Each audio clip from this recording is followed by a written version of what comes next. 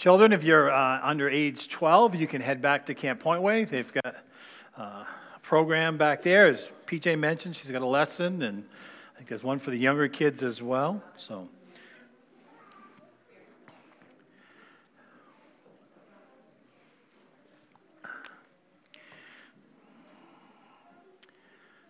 how are we doing this morning? Good?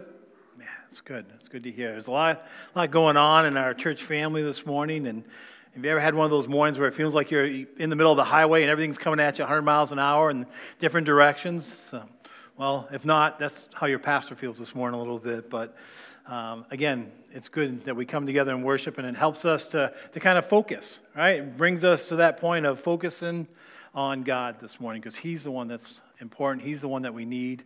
And so I appreciate the music and prayer time and all that we do here at Pointway and the family coming together. In case you didn't know, I know it's hard to believe, but Easter is coming. Actually, next Sunday will be Palm Sunday and then Easter. And for me, I mean, it comes every year, and I know this, and it's on my calendar, but man, as I flipped my calendar into April, I was like, it's coming up quick, right? And as we've been preparing for that and looking forward to that, we have a Good Friday service, a sunrise service, and then a regular service. And again, that's kind of a special moment when we celebrate the resurrection of Christ. And certainly, it's one of those days that we enjoy coming together. And there's so much going on during that time. But man, it seems to be coming quick this year. And one of the things that I was hoping to do is we finished up with 1 Peter. We were getting to that point of let's take a look at Jesus' life and ministry. And so with only a couple weeks, it was kind of hard to pull that together. But I went back to the Sermon on the Mount, right? Those three important chapters in Matthew. That's where we're headed this morning, Matthew chapter 7. If you were here last week, we did chapter 6. And again, I felt bad as I look back to, we breezed through, right? We went through it really quick last week. And I was counting on you to marinate on a little bit, to go back and study it for yourselves. Because there was a lot there. We didn't dig deep in a lot of areas, but there's a lot to cover. Well, I'm going to ask the same thing this week. Take chapter 7 this week and kind of marinate on it a little bit. Work on it a little bit. Because when Jesus teaches, He teaches on multiple levels, right? And we can do the flyover, and we can get one teaching the basics, and that's good. And sometimes it goes a little bit deeper, right? And He starts working on us in our hearts, and things kind of pop out at us, right? And the whole message, I know there's segments, and we each take a piece from it. And sometimes when we take that one piece and we really work on it and we let God do that work, in that process, He reveals something else. There's something that was hidden behind the other thing, and I couldn't see it because I hadn't let God work on that first thing. And so I would encourage you to do the same thing this morning as we're going to whip through a bunch of other of Jesus' teaching in chapter 7. Again, we're going to use Matthew, and Matthew is an interesting person to be writing, because if you remember, Matthew's job was a tax collector.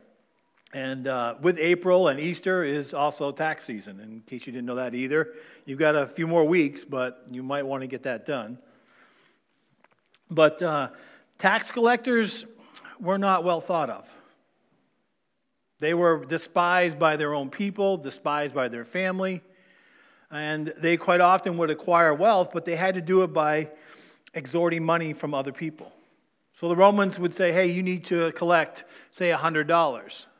Okay, so Matthew would be the one that would be collecting that. But in order for him to make a living, quite often he would collect 110 or 125, or depending on how corrupt he was, he would add on to that, because that's how he made his money and made his living. So they were not well thought of. And again, he represented the Roman government, which was a constant reminder that they were under captivity. And so God does this work, Jesus does this work in his life, and he becomes one of his 12 disciples. It's a great restoration story all in and of itself. But Matthew goes back in time around 50 AD after Jesus had passed away, and goes back and he writes the gospel as one who was there with Jesus. He was there firsthand. He listened to this sermon that he printed for us so that we can have it. And because it was early on, it's listed in most of our Bibles as the first gospel. Also, Matthew was a Jew. He makes no apology for that. A Jew, he's writing to Jewish believers, and so he writes that with that in mind. And so it comes off as a Jewish believer, one who knows Jesus, to other Jewish believers. And so some of the illustrations and some of the details, we have to kind of put ourselves in that mindset as well when we look at it. So that's just a little bit of the background. I like to give that to you because, again, background helps us understand context. And context is key for understanding. All right, let's start with chapter 7, verse 1. It says, "Do not judge, or you too will be judged. For in the same way you judge others, you will be judged, and with the measure you use, it will be measured to you." I think without a doubt, this may be one of the most misquoted or misinterpreted scriptures, right? Has anyone ever heard, "do not judge"? Yeah, right? And usually when someone says that to you, they're trying to justify a sin in their life or a problem in their life. They're trying to, and they're like, "well, you can't judge me," right? You may have pointed something out, "hey, that's wrong. You know, biblically, that's a problem. Don't judge me," right? They love to throw up. It's a great defense. Sadly and unfortunately, many people don't even know the context. They wouldn't even know where to find it, but they've grabbed that first part of that verse and they use it, right? It's an instant wall. Don't question me, right? Don't judge me. But in context, right? And if you were here again, like I said last week, we kept looking at the context of the fact that Jesus was saying, hey, it's the heart motivation, right? And remember, there was a lot of hypocrites in that day, and a lot of times even good things. We talked about prayer. We talked about fasting. Helping not, right? But if our motivation is wrong, and we do it for the wrong reasons, or we do it and we're not doing it for God, we do it wrongly. These verses are the same, right? God's not saying we don't make judgments, right? Many of you made judgments this morning in getting here, I'm sure, right? Whether to walk or take the car, what you're wearing, right? Where you're going to sit, right? You make judgments all the time. But how we judge is important, right? Our motivation. And again, how we look at others and judge them, we have to watch our heart, right? Because if we judge them critically or not with the right spirit or with the right heart, or we judge them quite often quickly, we're in trouble, we're in danger. Remember, Jesus even said the same thing about forgiveness, right? If we don't forgive, then we won't be forgiven. So again, it's about the heart. It's about the relationship. It's about what you are judging and how we do it. All right, that's just one piece. I love this next section. This next one's one of my favorites. It's an illustration, and I love it. But verse 3 says, "Why do you look at the speck of sawdust in your brother's eye and pay no attention to the plank in your own eye? How can you say to your brother, 'Let me take the speck out of your eye,' when all the time there's a plank in your own? You hypocrite. First take out the plank out of your own eye, and then you will see clearly to remove the speck from your brother's eye." All right, illustration. And again, I'm a wood guy, so I can get this. Where's Tony Binda? Tony, I need some help. You want to come up here for a minute? Tony's a wood guy too, so I knew I could count on him. But I just so happen to have a little plank up here, right? Now, this plank, it's a small one, right? Because I'm getting old, I don't want to carry a big one in here. But a plank is a big piece of wood. How big do you think a piece of sawdust is? It's a speck, it says, right? It's pretty small, right? Tony, you don't get to hold the plank. I get to hold the plank, all right? But you got a speck of sawdust. And the illustration is, obviously, is that we have a plank in our eye, right? We can't see because there's something here. And you know what? When a plank is this close, I can't even see half of you. In fact, I've lost the middle row. I can only see the sides a little bit, right? Now, imagine if Tony has a speck of sawdust in his eye and I'm trying to find it, right? What's going to happen? Right? I've been waiting to do that for so long. Lord, forgive me, my motivation's not right. No, I was kidding. Right? But isn't it true? We can't see, right? We can't see clearly. The only way I can help Tony is to get this out of my way, right? Right? And this becomes bigger than life in many ways, right? And so this usually is very similar to the speck that's in Tony's eye, but guess what? This is so big in me. This is like, hey, I got to fix Tony, right? I got to do this right now. Let me quickly, and I want to give him a beating with this long before I ever get the speck out, right? I'm going to beat him up. I'm not going to be correct, and I'm not going to be any help to Tony. It's not going to help him, right? No, he's going to get whopped. So no, let's get here. You can have your parting gift. Thank you. Give him a hand for stepping up. So. Some of you will remember that illustration, but think about it in relationship, right? Right? We quite often see something in someone else that it bugs us. It really gnaws at us.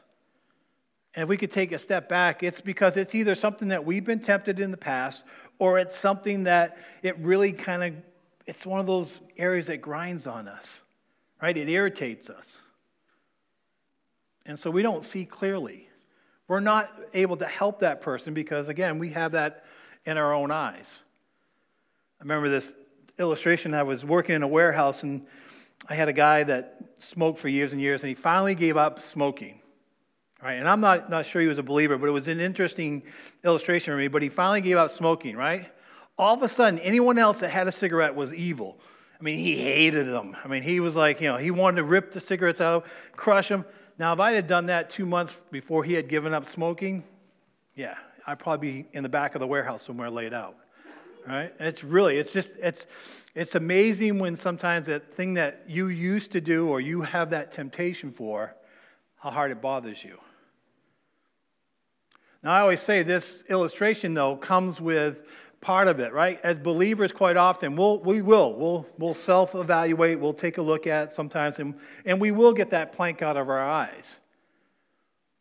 But the problem is we never, out of that spot, go back and help the brother with a speck.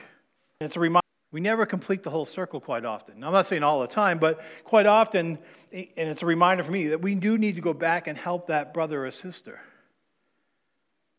My friend in the warehouse there, if he could have come around the corner, instead of ripping cigarettes out of hand, if he could have walked alongside them and say, hey, I know the struggle.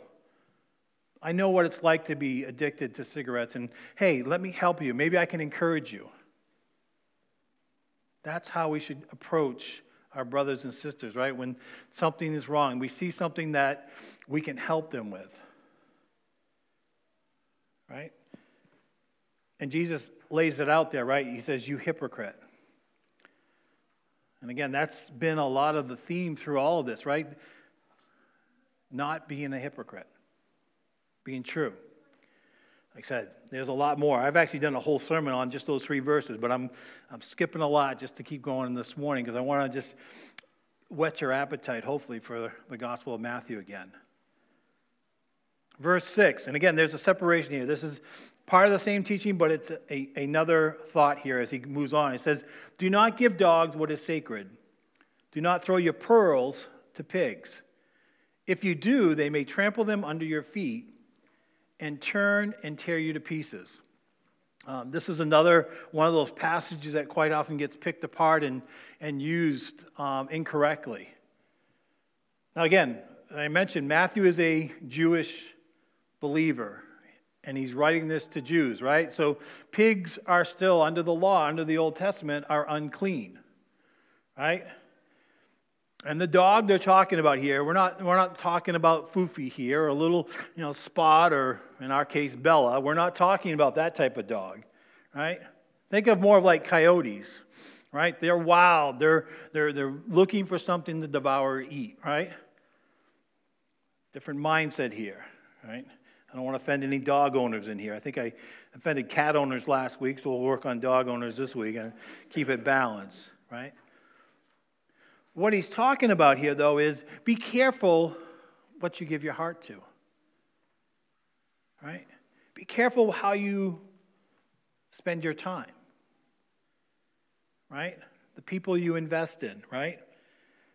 This kind of goes back to that same thought, and I mentioned it again to the men yesterday morning as we met, right? If we expect unbelievers to act like believers, we're going to be disappointed every time, right? It just they can't. It's not within them. We sang about the Holy Spirit. That Holy Spirit does a lot of work in us. if we allow it. And so that's the caution here. That's the warning that Jesus is giving. Again, we have to be careful. Again, tie that with the judging. We have to be careful that we don't do it out with the wrong motives. Verse 7. Like I said, we have a lot to go through this morning, so take a look. This next section is more about prayer. It says, "Ask and it will be given to you. Seek and you will find. Knock and the door will be open to you.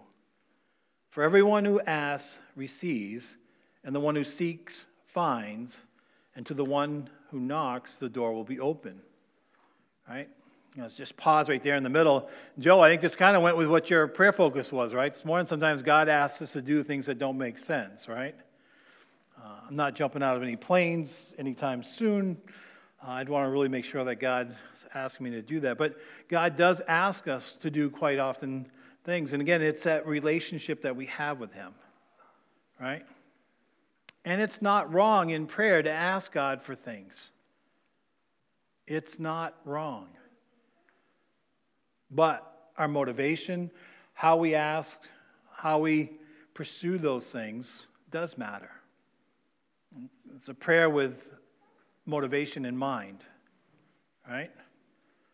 But God does answer our prayers, right? God answers our prayers. Yes, no, and the hardest, I think, is wait, right? He always answers one of those three things. A few years ago, can't even think of his name now, wrote Purpose Driven. What was his? No, not Max. It was another famous guy. Saddleback out in California, big church. Rick Warren. There we go. Come on, you guys got to help me out here a little bit. Rick Warren said there was a fourth. And the fourth one was, "I can't believe, God, you even asked." Are the three answers, right? But that's yes, no, and wait are the three answers to prayer. And God wants us to ask. But we have to ask with the right motivation. We also have to ask with God in mind. Right? He's going to answer the prayer how He knows that we need it. And I can say that because verse 9 and 10 follow that up. It says, "Which of you, if your son asks for bread, would give him a stone? Or if he asks for a fish, give him a snake? If you then, though you are evil, know how to give good gifts to your children, how much more will your Father in heaven give good gifts to those who ask?" Right? How much more, right? God knows exactly what we need.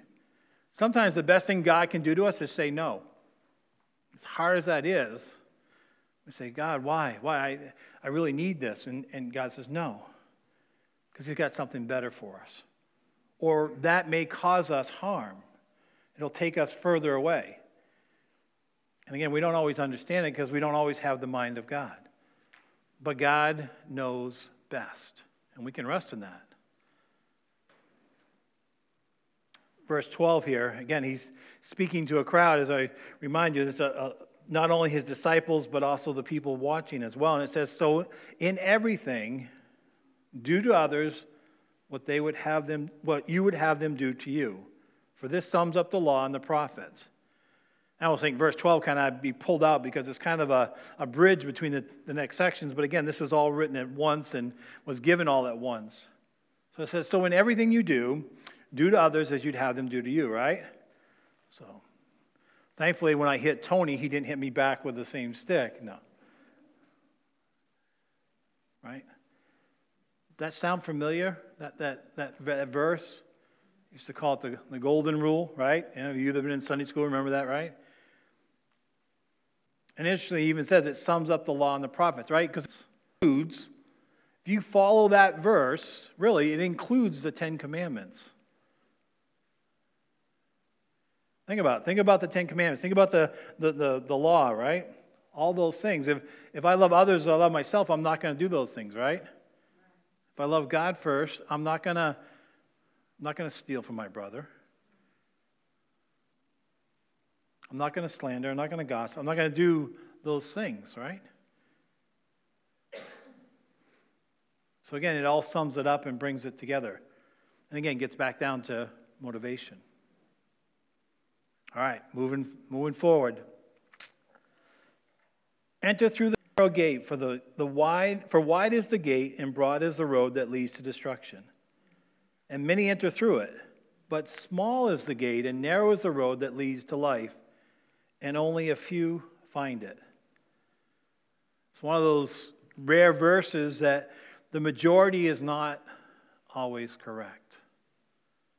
Right? All roads don't lead to heaven. I mean, if you came here this morning thinking that, right? Everybody does not go to heaven. You can't be a Muslim and believe in Islam and say you're going to heaven. You can't believe in Buddha, right? All roads do not lead to heaven. It's narrow. It's a divider. It's very small. It only goes through Jesus Christ. Again, we're celebrating Easter for that very purpose, right? That's our means of salvation. So it's a pretty narrow, right? We also, again, the majority, there's a lot of folks out there that believe that everyone should go. But only a few walk through that small gate. So if you're in the minority this morning, you're in good company. It's okay. Again, it's talking about eternal salvation, right? It leads to life. And sadly, only a few find it, right? Not everybody knows Jesus. Our job is to tell more and more, but again, even that's going to be a narrow, right? So many hear it but don't accept it. So again, talking about salvation here and the way through Jesus Christ. Again, he's preparing them for what's yet to come. Then it comes with a warning, right? Because again, as I said, the road is narrow. It's not the majority. It's going to be a small few that go through that small gate. Verse 15 says, "Watch out for false prophets. They come to you in sheep's clothing, but inwardly they are ferocious wolves. By their fruit you will recognize them." Out there, right? Saying you got to watch out. There is teaching out there. There is many teachings out there that would say that, like I said, I just mentioned, like all roads lead to heaven, like everyone can go, right? Whether you believe in Buddha or Hindu or whatever religion, they all lead to the same place, right? They're all the same God. That's false. It's not true.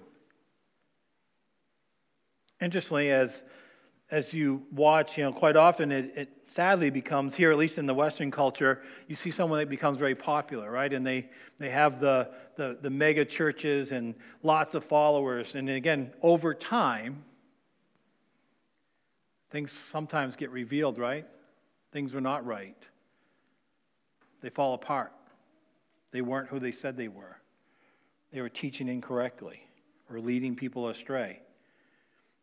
Jesus had that same warning in that day as he does for us today. There are still false prophets and false teachers out there. And so we have to be careful. We always have to go back to God's word. He says you can recognize them, though. He says, by their fruit, you'll recognize them. And give the great illustration. He says, do people pick grapes from thorn bushes or figs from thistles? Likewise, every good tree bears good fruit, but a bad tree bears bad fruit. A good tree cannot bear bad fruit, and a bad tree cannot bear good fruit. Every tree that does not bear good fruit is cut down and thrown in the fire. Thus, by their fruit, you will recognize them. Again, he's talking about false teachers and false prophets here. And again, the test of time is one of those things. And then watching their lives, how does that match up? Does it match up with what God's teaching is, what God's word is? Or are they picking and choosing, right? Or ignoring parts of it? I always say one of the clear ways is go right to the basics, right? The gospel. Do they have the gospel down? Or have they changed it? If they've added to it or they've taken away from it, then that's not truth. They're a false prophet. Again, you can have some differences in interpretation of end times, and that certainly doesn't credit you or discredit you. But the basis of the gospel and the main part of God's word, that needs to be solid and true. And so that's just one of the ways. And then watching them over time. Does their walk line up with what they say. It's a strong warning here. Again, he gives another example because it was very prevalent in that day, and obviously it's the same for today. It says, "Not everyone who says to me, 'Lord, Lord,' will enter the kingdom of heaven, but only the one who does the will of my Father who is in heaven. Many will say to me on that day, 'Lord, Lord, did we not prophesy in your name, and in your name drive out demons, and in your name perform many miracles?' Then I will tell them plainly, 'I never knew you. Away from me, you evildoers.'" So we stress that relationship, right? That relationship with God, that constant in touch with Him, that constant going back to Him, right? To make sure our motives are right? Why are we doing what we do? And again, just because we see things on the outside doesn't always match what's going on in the inside. And so it's a warning for us as believers, but also as we look at others, we don't always can tell unless we spend time with them, but also we don't know what's going on in the heart. And just because we see some things, it doesn't always mean that that's verification, right? Just because they did a miracle or they said some things from the Lord that sounded good, did it test the time? Did it line up with God's word? I always say the last and the most important part is we can't see hearts, right? I can't see into each and every person's heart. It's above my pay grade. Only you know what your heart is between you and the Lord. That can be unsettling and it can also be comforting, all in the same, depending on where you're at with that. As promised this morning, we're running through. Here's another one of those illustrations that's put in here for us as well. It says, "Therefore, everyone who hears these words of mine and puts them into practice is like the wise man who built his house on the rock." Everyone that hears these words and puts them into practice. You men that were here yesterday morning, right? We talked about that, right? In James. James is very clear about that, right? Don't only be hearers of the word, but doers of the word. Right? And that includes all of God's word. Also includes all that he's been talking about, right? How we pray, how we fast, how we forgive, how we act towards outsiders, how our lives, how do we live, how we help each other. It's all part of that, right? But if we only just listen to God's word or we only read it for ourselves and it never manifests itself in our lives, then really what good is it? Right? PJ illustrated, even as a church body, we come together, we bring different gifts, and there's different parts of our worship service. The music, the prayer, missions, God's word, even just coming together as a body, right? Each of us bring our gifts together. And those things are to be used, right, put into practice. And then he gives the illustration here. He says, it's like the wise man who built his house on the rock. The rain came down, the streams rose, the winds blew and beat against the house. Yet it did not fall, because it's had its foundation on the rock. But everyone who hears these words of mine and does not put them into practice is like the foolish man who built his house on the sand. The rain came down, and the streams rose, and the winds blew and beat against that house, and it fell with a great crash. All right, with all parables and illustration, what does the rock represent?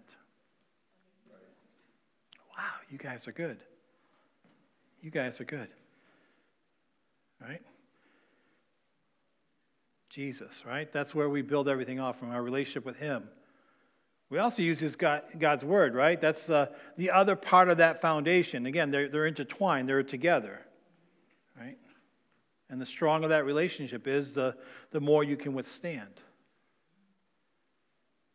Notice, too, that the storm comes to both, right?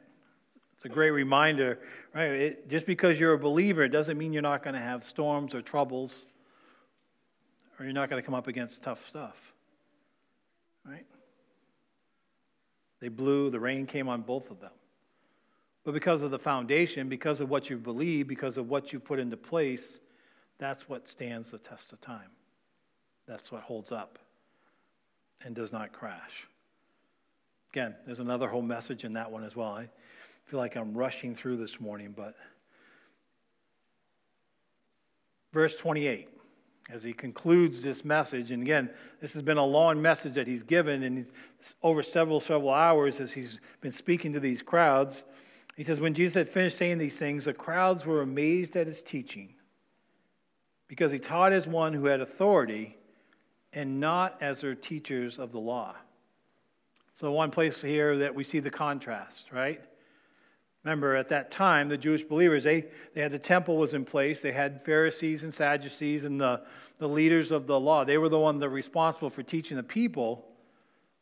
But Jesus was different. What do you think one of the differences of Jesus was versus the leaders?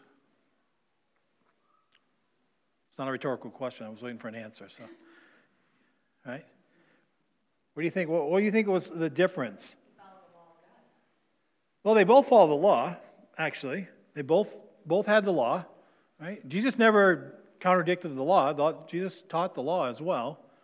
So they both were teaching the law. So what they were teaching was the same, but what was different? What's that? He showed love and compassion, right? About relationship, right? Let's talk about the motivation, right? The motivations were different. Right? The leader's motivation for teaching the law was to get people to be guilty, to see their sins, or to entrap them. It was a form of control, really, if we get down to it. But Jesus taught as though he was teaching to everyone, right? He included everyone in his teaching. Whether it was the Pharisees, his disciples, the person that just happened to be listening and come alongside, those who were looking for healing, right? Jesus, like I said, he teaches on multiple levels, but he taught to everyone. Very practical, very easy understanding, but his motivation was much different, right? And so he contrasts that. Jesus referenced that here, right? As far as it's not the same, right? It's not just about the law. It's about compassion, about the relationship. It's about the heart. So this morning, hopefully this has piqued your interest, or at least something's tripped your mind a little bit and said, you know what, I want to study that out a little bit more. I'm not quite sure if I understand that. So I'm hoping that this week you'll go back and take a look at it. May it be an encouragement to you.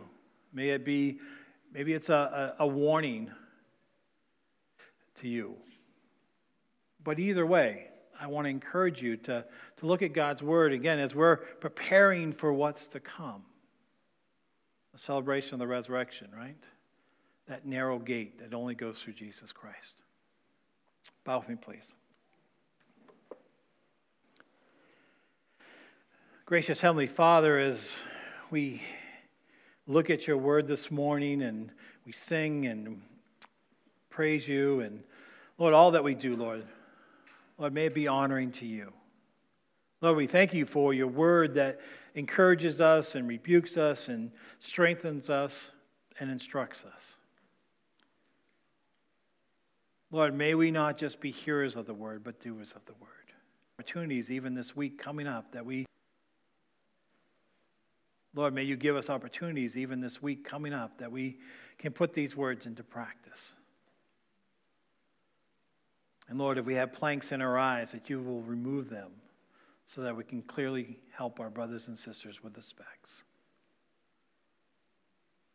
Lord, continue to watch over our hearts, continue to soften us to your word and your calling and your leading. We ask this in Jesus' name. Amen. Someone could go out and let the kids know. You already did it? Man, you're good. Thank you, Amanda. I appreciate that. We're going to take communion this morning. As we like to do that, and again, it's a great lead-in as well as we're getting prepared for the upcoming season. But if you're visiting with us here this morning, our communion table is open. It's open to all. It's not a members only. We just ask that you do it correctly. And we, as a church body here, we do it corporately together, and it comes with this warning. If I could have my couple of elders as well start working their way up. But it says, so when whoever eats of the bread or drinks of the cup of the Lord in an unworthy manner is guilty of sinning against the body and the blood of the Lord. It says, everyone ought to examine themselves before they eat of the bread or drink from the cup.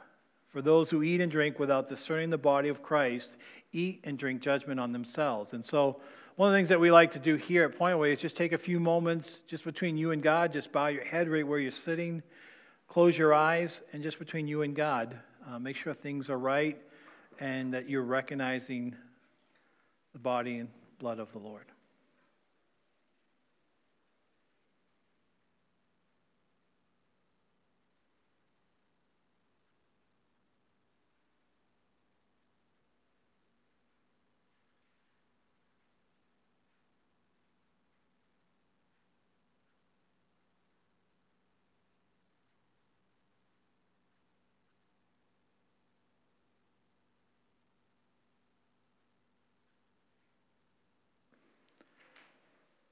I'm going to ask Tony if he'll give thanks for the cup and the bread that we're about to receive.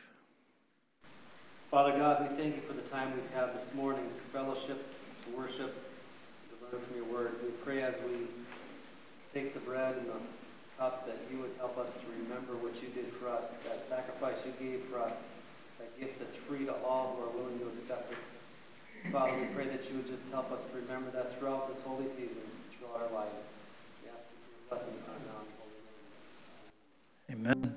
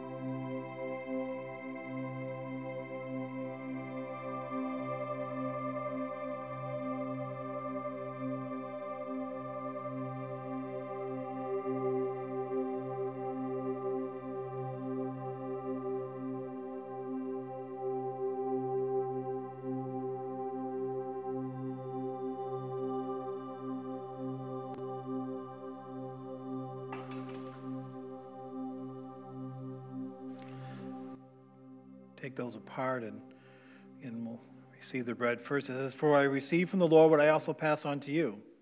The Lord Jesus, on the night he was betrayed, he took the bread, and when he had given thanks, he broke it and said, This is my body, which is for you. Do this in remembrance of me.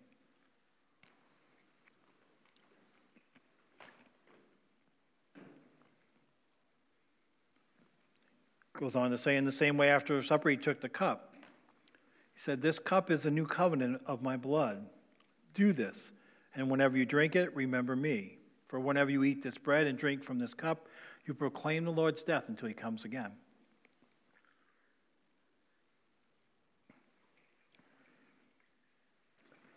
So one of the great honors that we get to do that as a church family and come together and remember the gospel and remember what Christ did for us and the sacrifice that he made on our behalf.